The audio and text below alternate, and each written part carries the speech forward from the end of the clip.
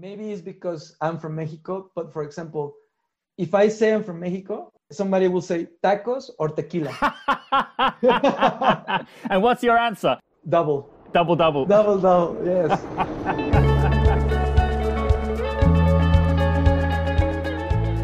Hi, I'm Allan Hill, the nostalgic vagabond. I lived out of a backpack for many years during my 20s and some 30s. I'm less of a nomad these days. In this podcast series, I'm catching up with old friends, wonderful people I've met on the Traveller's Trek.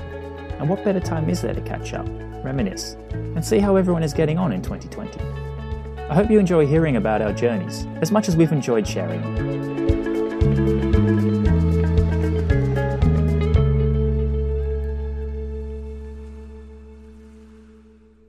One of the things I love about travel, and in particular solo travel, is the opportunity to meet new and interesting people. What's surprising, at least it was for me in the beginning, is the speed at which genuine connections can be created.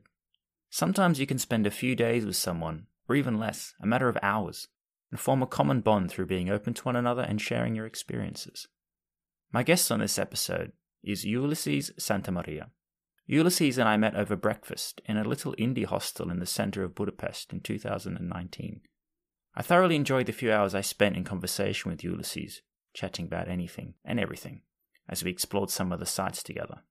Ulises is a very humble, very wise, and an incredibly smart and creative individual. Journalist, freelance strategic communication consultant, plus director of communications and digital marketing at AV3 Aerovisual in Mexico. It's hard to think how he finds the time to pursue his passion, light photography. But he does. With 21st century technology, it's almost too easy to keep in touch or catch up with people all over the world. During the height of the initial pandemic, I zoomed across the Atlantic to speak with Ulises at home, in the middle of Mexico. We spoke for so long, I've had to make this a double episode. Anyway, that's enough of just me. Here's our conversation. Hello, Ulises. You look well? Thank you. I'm really tired. I wasn't able to sleep that well. Okay. But I have discovered that meditation allows me a lot to recover my energy the next morning. Right. So I've been doing lots of meditation the last 3 months. So it's been great. And how many minutes of meditation do you need to feel the energy again after having a bad night's sleep? 20 minutes will do it. 20 minutes. That's not so bad. No, it's pretty good. It's hard to put yourself into that mood if you haven't done it before. So 20 minutes at the beginning was very long, actually. But right now it's actually perfect. It's like, oh, I'm ready. Yeah, it's really fascinating because I was talking with a lady from Croatia on the previous podcast episode who was saying exactly the same thing as you. She likes to meditate in the morning and it's very, very helpful. Okay. But it took a little bit of building a positive habit, especially in the beginning, to force yourself to commit to giving time to meditation, because then you get the benefits after. Yes, definitely. It's and I think what's more important is the intention, is what you need to have an intention when you meditate, definitely. Either to recover your energy or to heal or to let go of something or... Yeah, definitely. If you do it that way, you can see the results for sure. So are you saying you need a specific goal for each meditation session to get to? Yes, I think, well, that's what I have read. And also with the time, I have noticed that if I put my mind into certain thoughts, that will have an impact on how I feel, not necessarily towards those thoughts during the day, but in general, more, how can I say, more open to any change that could happen throughout the day, especially more concentrated. Like with the isolation, it's I think we all have faced this struggle to actually concentrate and trying to be productive, even though we are stuck in our house and we're supposed to be more productive because we are not going anywhere. I can see why other people have been struggling with that issue. At the beginning, because I've been working, like I mentioned to you on the email, our first email, I've been working a lot. I haven't stopped working. I've been super productive, but there was a point where I was like really overwhelmed by all of this. So I turned the other way, and for a week I was not productive at all. Wow. And now I'm getting back to a more conscious workflow during my day. But this has helped me definitely to concentrate and really improve all the times, the hours that I use to do certain projects or to work on certain things. Since I work in different projects, I need to organize my day. Of course. A lot. Yeah. Well, Ulises, I wanted to say thank you very much for joining me on the podcast episode today. You're in Mexico. Well, I'm zooming into Mexico to speak with you. And I was just curious, how is the situation there right now? You mean in terms of... the coronavirus and pandemic, the weather? The weather, it's actually nice today. It's warm, but it's cool. The region that I live in the center of Mexico. The city that I live in is Querétaro, that's the name. In the center of the country, you have the beginning of the semi-desert area of Mexico. If you go down south Querétaro, you start to see more vegetation. It gets greener, definitely.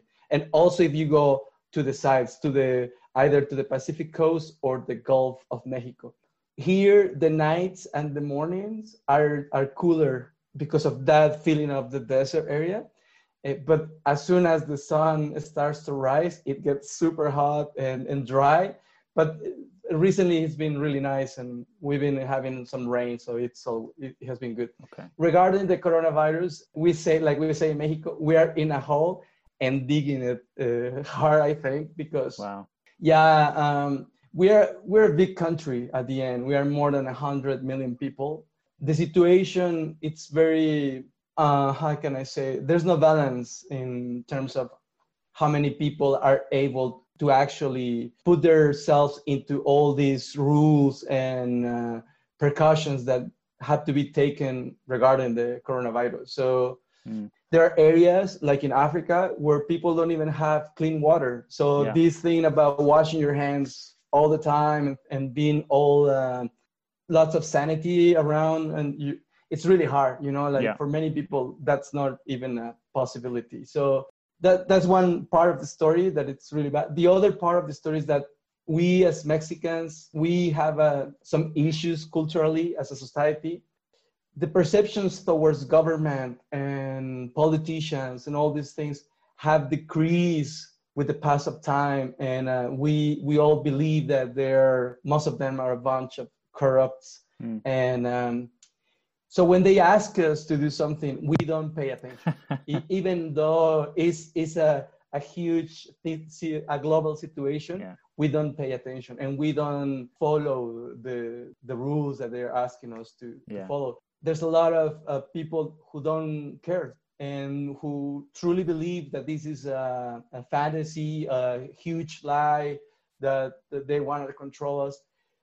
And that's a very different conversation and very interesting one for sure. But at the end, it's hard to tell right now. And since that had happened, the pandemic had extended longer than we expected. And right now, we're still taking care of ourselves a lot. We're still trying to be in quarantine. And it seems like it's going to take even longer. Right. Yeah. And the other part, which is, numbers. Politicians love to use numbers to say they're doing okay or whatever. So here they try to settle down or make things look not so bad by using their numbers. And it's true that most of the hospitals are not packed with people. But there are many things to consider about that, because on one side, these hospitals have not the capacity to receive, to truly take care of people. So people rather not go. And if they go, they get really bad treatment. Like most of the people that work there, their job conditions are not the greatest, so they don't really care at the end. Like there's not a lot of conviction in what they do. Like this happens a lot. So people die in hospitals also because they are not treated well, not because maybe they don't have enough respiratory machines or things like that.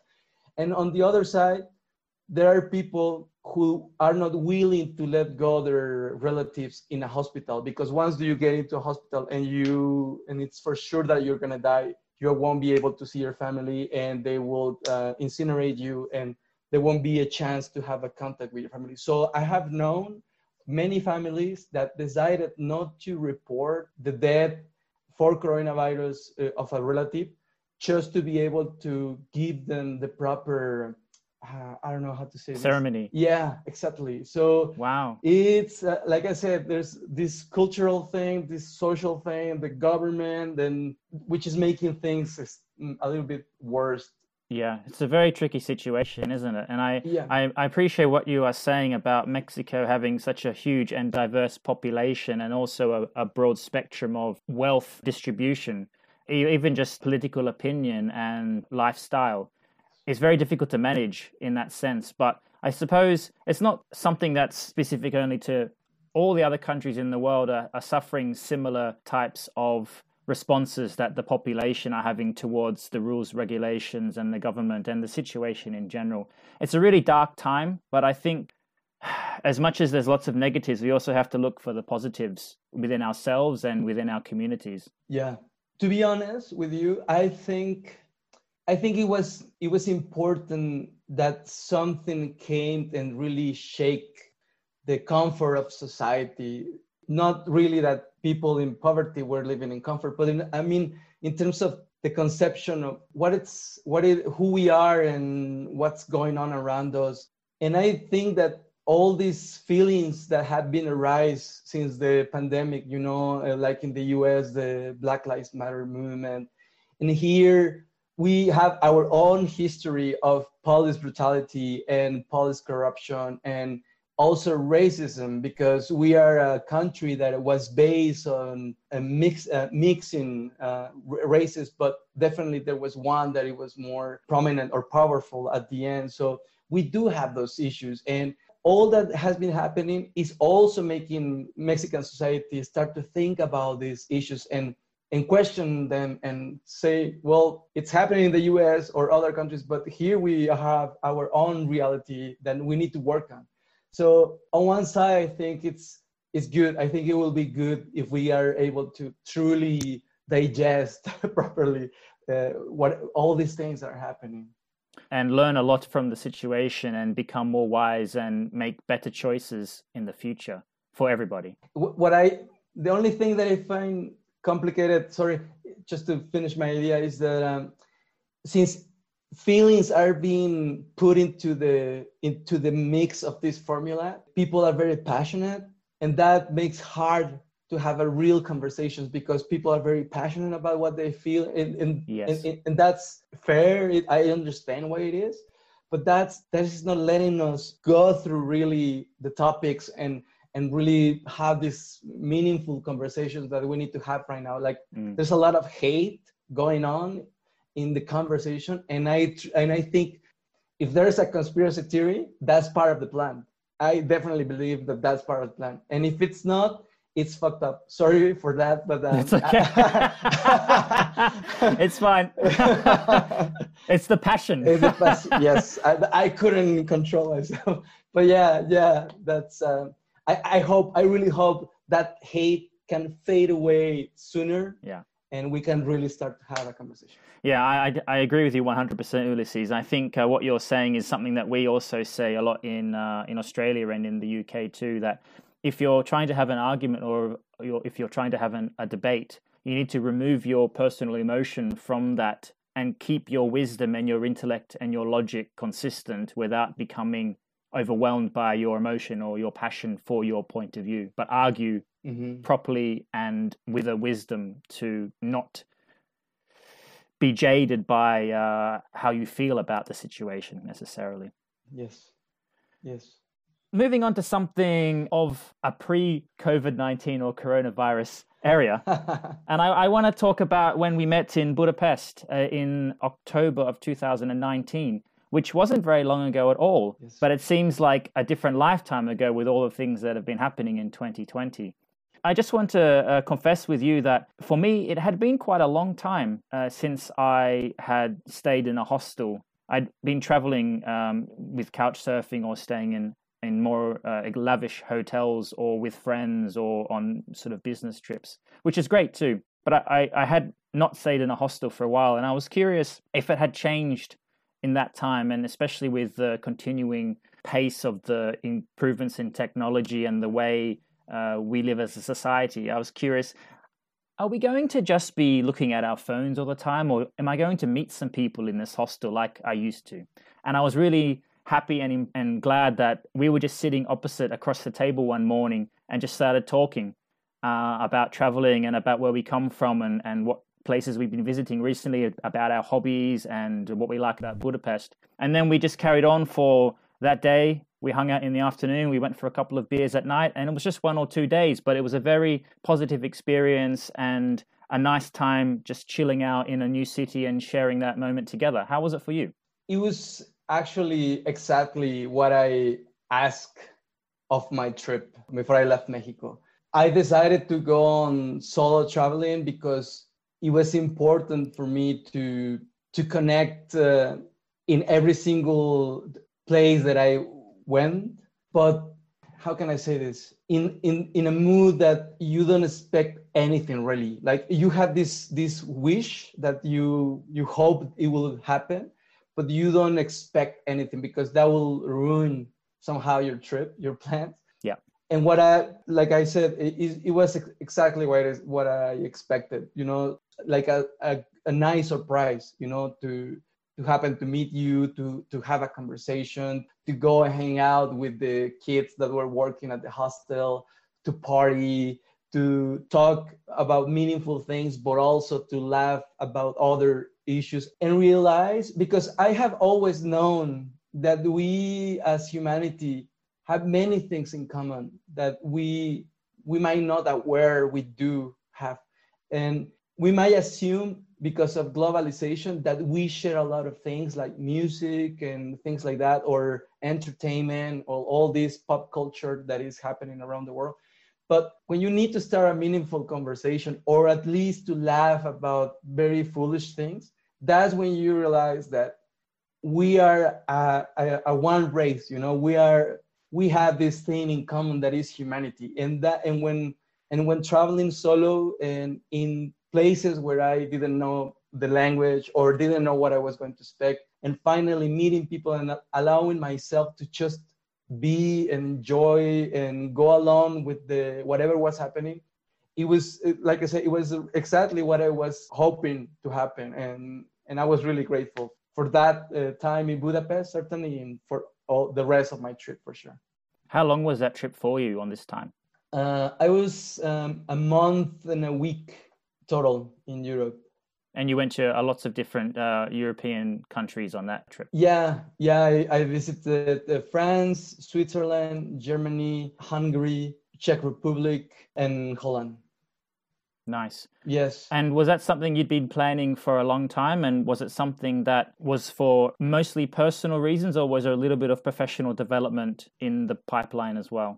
Well, professionally, in a way, yes, because I have always wanted to go to Europe. And the reason why is because at some point of my life when I was younger, I had the chance to be roommates with people especially from Germany, for a period of 4 years. Different students will arrive in my city, and there will be an exchange program for architecture where most of my greatest friends were at also. So that's why I got to meet these people, and put me in a new perspective of what I thought about German people, certainly, and after about Europeans in general, because by living with these people, I learned a lot about their culture, what happens or what had happened in Europe in the last years, and it raised my curiosity to get to know these places.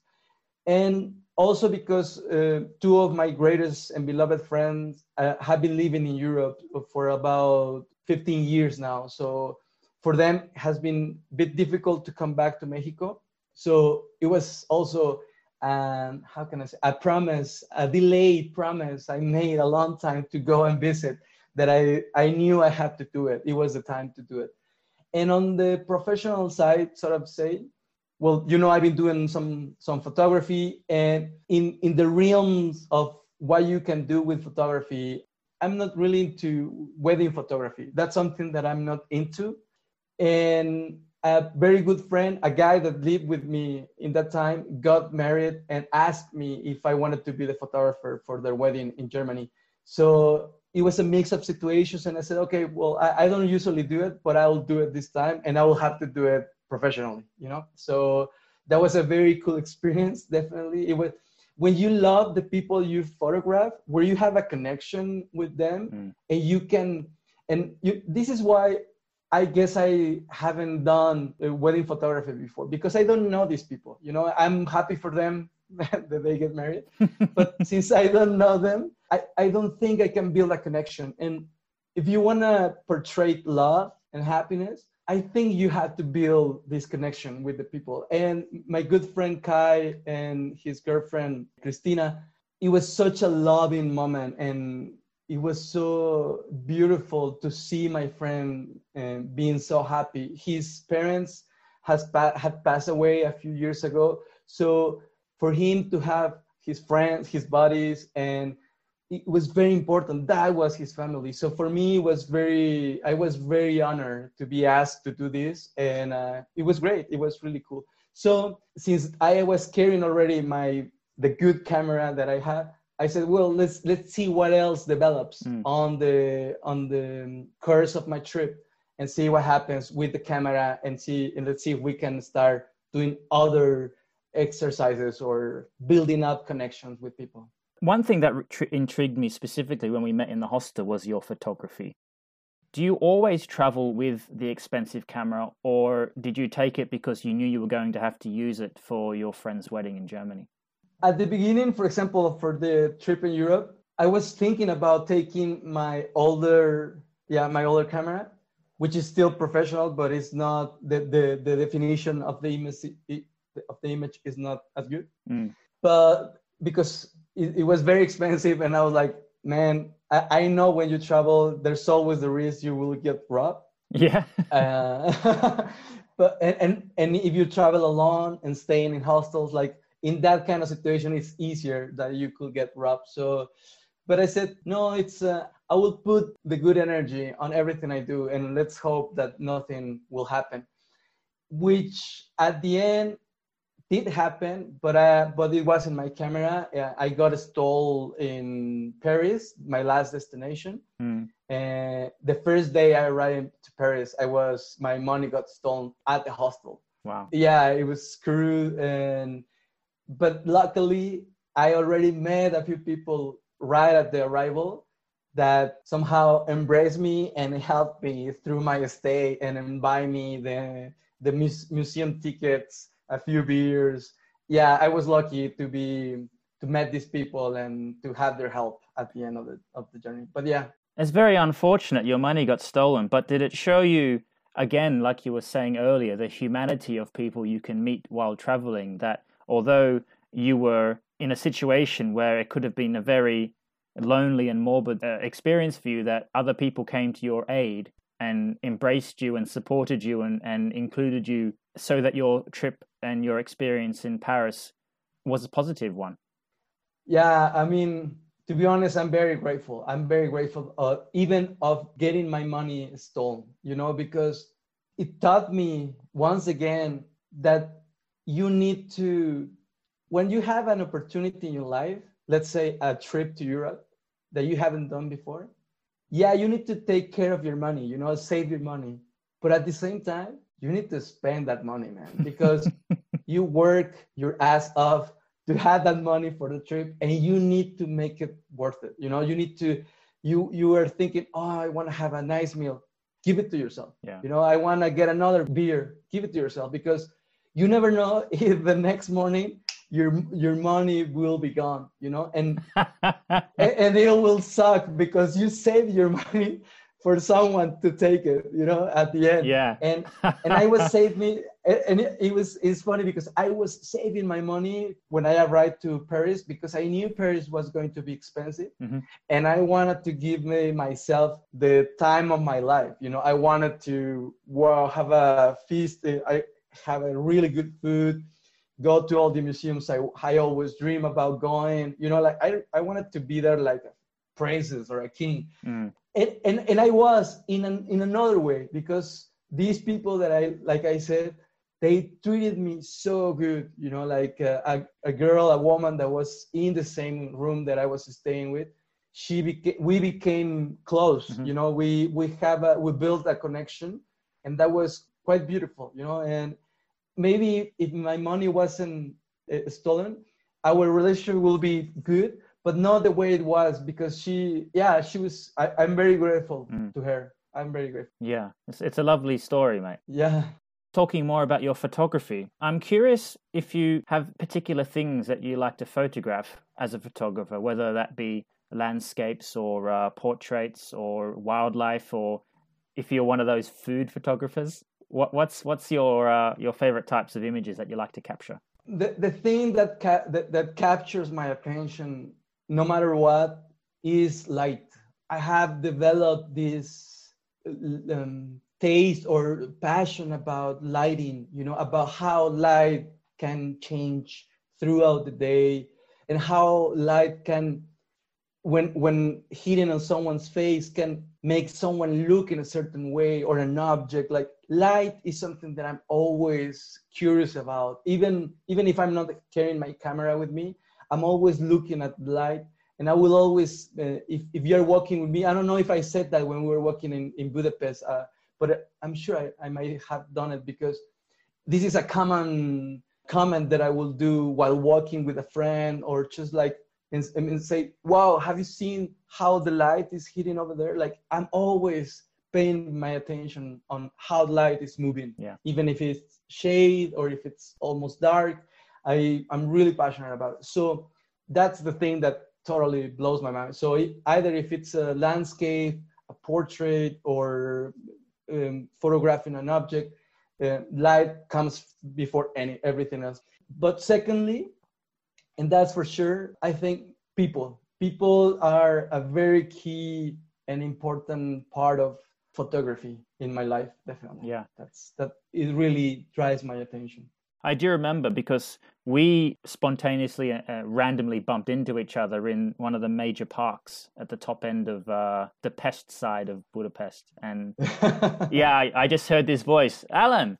It's like, oh, wow, where did you come from? I just was in the spa and I saw you. Oh, cool, man. Let's go walking. And yeah, you were saying about the shadows from the trees and the shadows from the castle. Yes. Building that we walked through. Yes. And then you actually took some images on your camera and also your phone, and were showing me how you can manipulate with some of the programs the lighting settings, and how you can create an image in the place that you're in. And it was really, really nice. I enjoyed that. I always like to see the passion in people's eyes when they're talking about something they really like to do, and I definitely saw that with you. I was wondering, have you seen any aurora? Have you been up in the very north or in the very south of the world and been able to see the aurora? Well, this is a funny and very interesting question, because I lived in Canada for 4 years, but I never went really up north in Canada. The northern part I went to was in the north part of the province of Quebec, which is a huge province. Yeah. But it's still a long way to go. But yeah. But this time was very unique and special, as far as I can tell, and as far as people or the people that knows that this happened were really amazed about this phenomenon, because we were at the lake nearby Ottawa, and it was getting dark, and it was so amazing, man. Like, I was seeing my friend's face while we were talking, and it was cool because the moonlight was over there, and at some point his face started to turn out greenish, and I was like, wow, what is that? I thought I was too high. but then we look up, and there was an aurora, a green aurora, floating and starting to form in the sky. And it was a very special moment, because my friend said to me, this is so rare, man. It's so cool that you are able to see this, because even me, he said, I haven't been able to see this kind of things in this part of the country. I had to go really north to be able to see it. So to see an aurora in that situation, in that geography, that point of Canada, was a very cool experience. It was very unique, for sure. Did you have your camera with you at that moment? No, not even cellular phone. This is a long time ago. Yeah. This is a long wow. time. Yeah. At least you have somebody that you shared the moment with. A very special friend, for sure. If you had the camera with you, is it something that would be quite tricky to capture the aurora, do you think? Because it's dark, you will try to do a long exposure to be able to capture as much light as possible. But the thing is that since the aurora is moving, a long exposure won't give you like the solid image of the aurora, which you will be expecting to have. And also it depends a lot on the type of camera you have, because the more professional the camera is, the more ISO you can expose with less grain, and therefore you can capture a frozen image, let's say, of an aurora that is actually moving. But if I was able to do a photo or to photograph an aurora today, I will definitely do a time lapse. That's a thing that I have on the side of my photographic projects that I really like, time lapse, and I've been working on them. So I will do that for sure.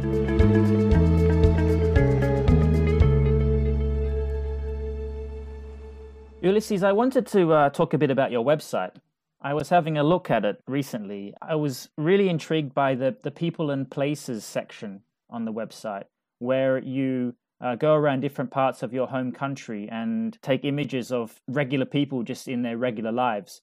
What inspired you to go on that trip and take those images and then have it on your website? This is I have to say this because it's part of the story, and this is really, really cool part of the story. Not because it happened to me, but mostly because from whoever is going to see or listen to this podcast, I think it will be cool to know and even try to give it a try.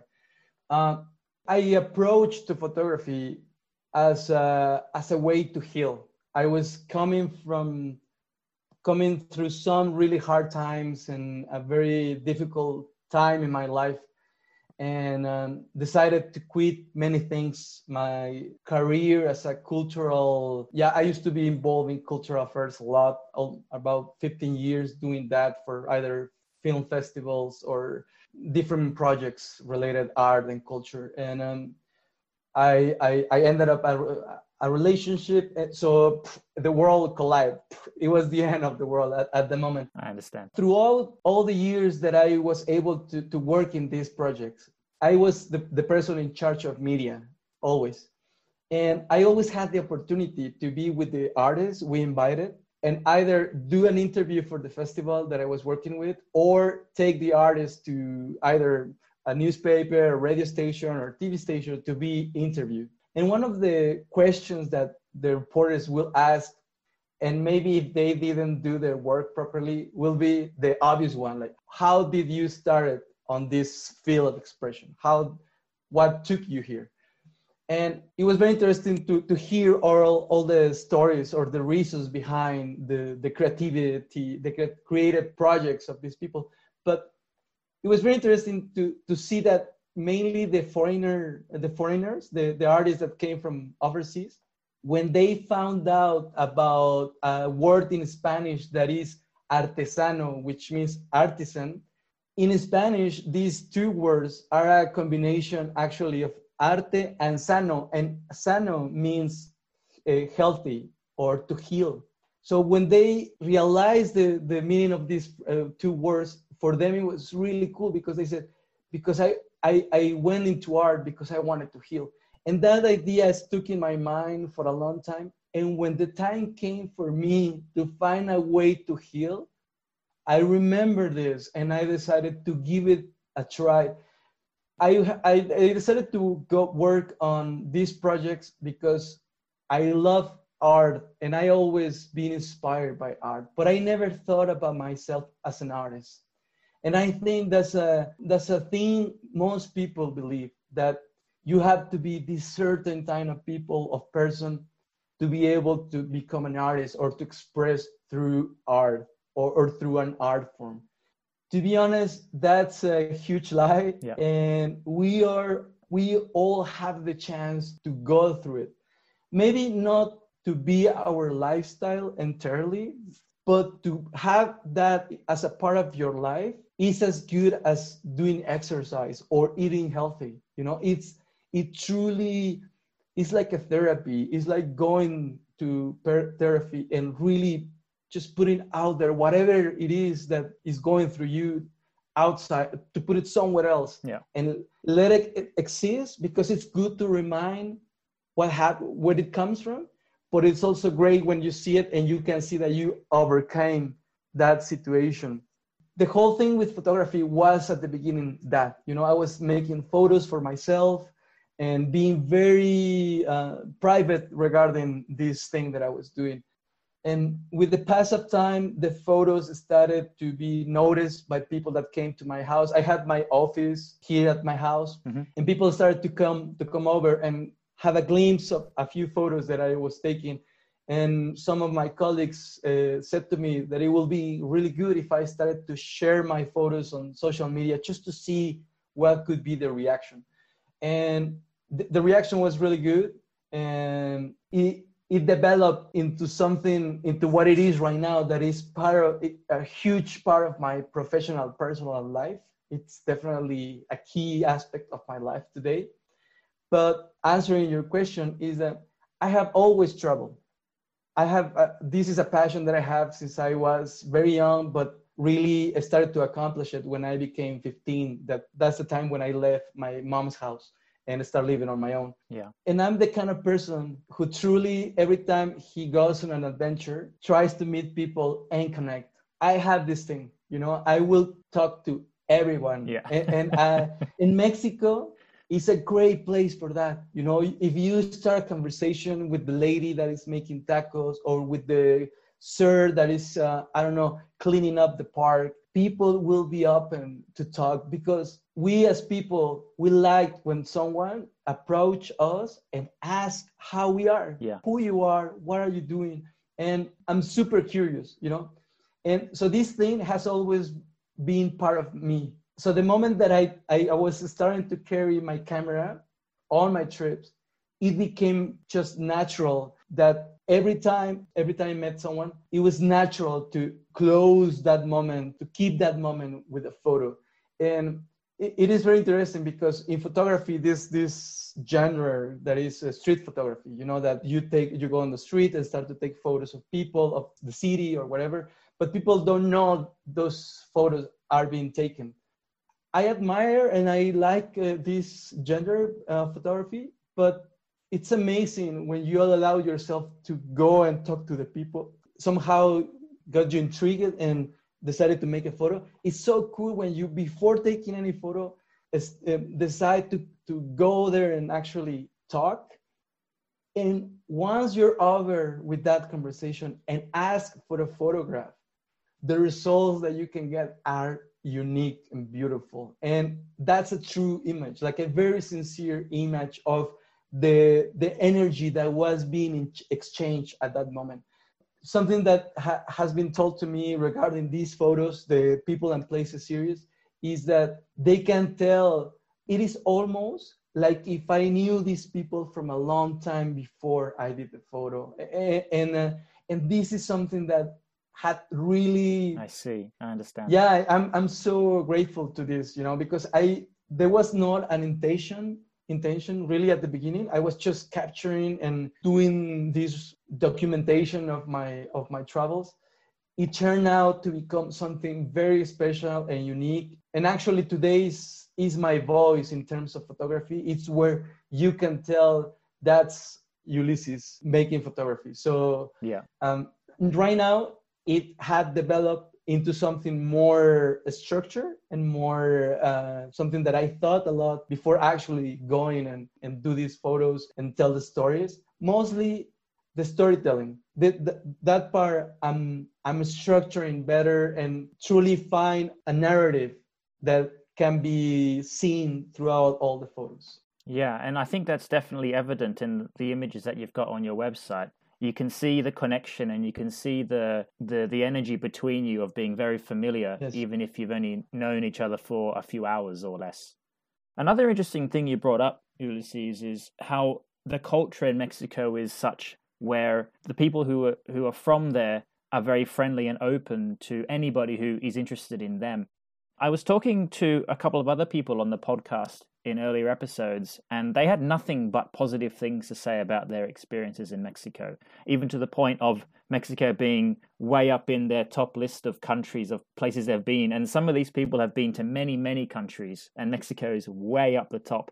And I think it's probably a lot to do with the people and the connections and the conversations that they've had with the local people in Mexico that bring such a warmth and a really positive memory from their time there. To be honest with you, and this is something I think we talk about in Budapest, I was looking forward to build these connections throughout my trip in Europe, because I knew I could do it. You know, I knew I wasn't shy.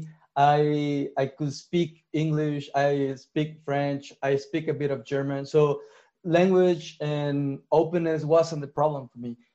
I'm sure I said this to you, that at the beginning, I realized that it was so hard. It was really hard to build these connections. Like, for example, like, man, one of my friends, my best friend, Genaro, who is a person that I travel with a lot, he's so good to me in terms that he's someone that he's always on a schedule. He knows where he wants to go, all the money he is going to spend, the time of the day that he wants to arrive.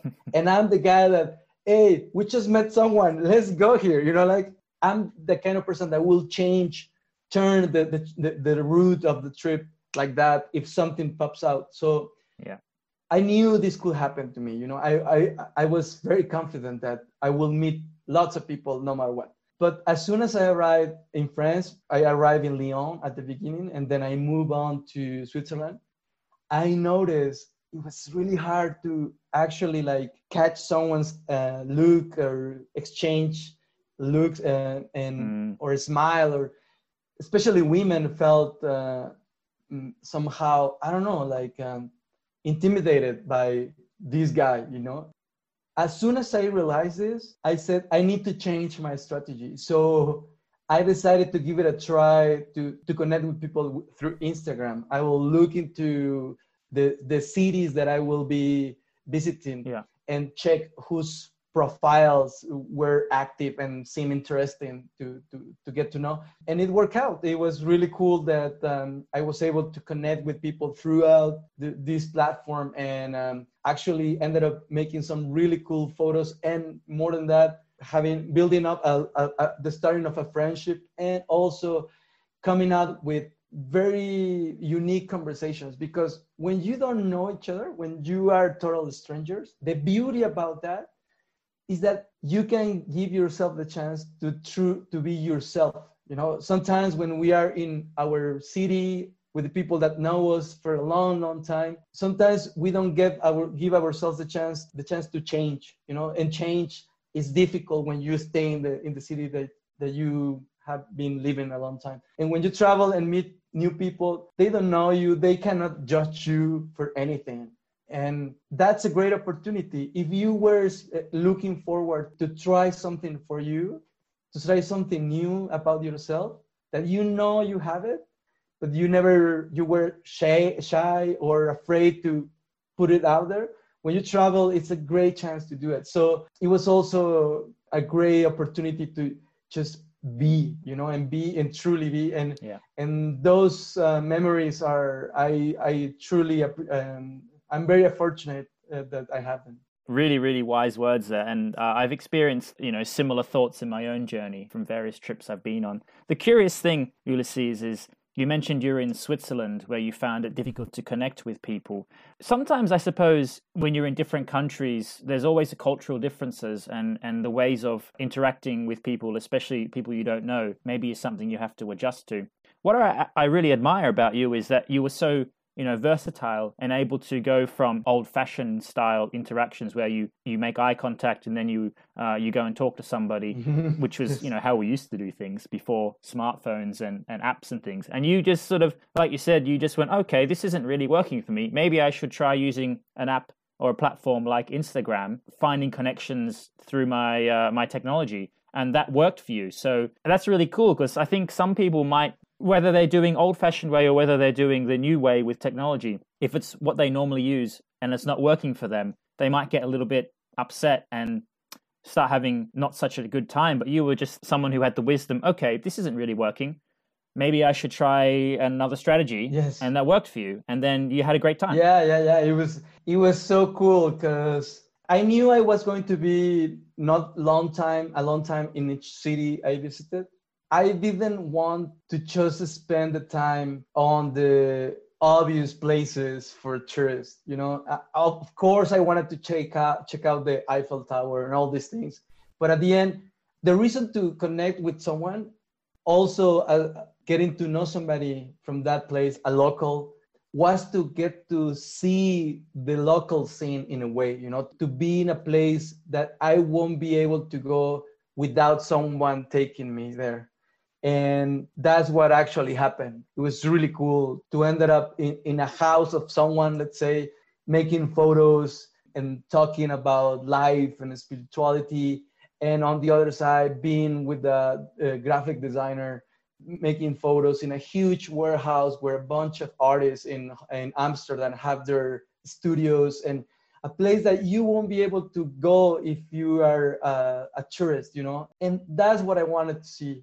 Beyond taking the photo in the traditional place, or the place that everybody wants to take a photo, or eating the traditional things, which is also cool, which I believe food is a huge part of my traveling also. But in this time, I wanted to have a glimpse of what it is to live in these places. And by meeting someone from there, I was able to do that.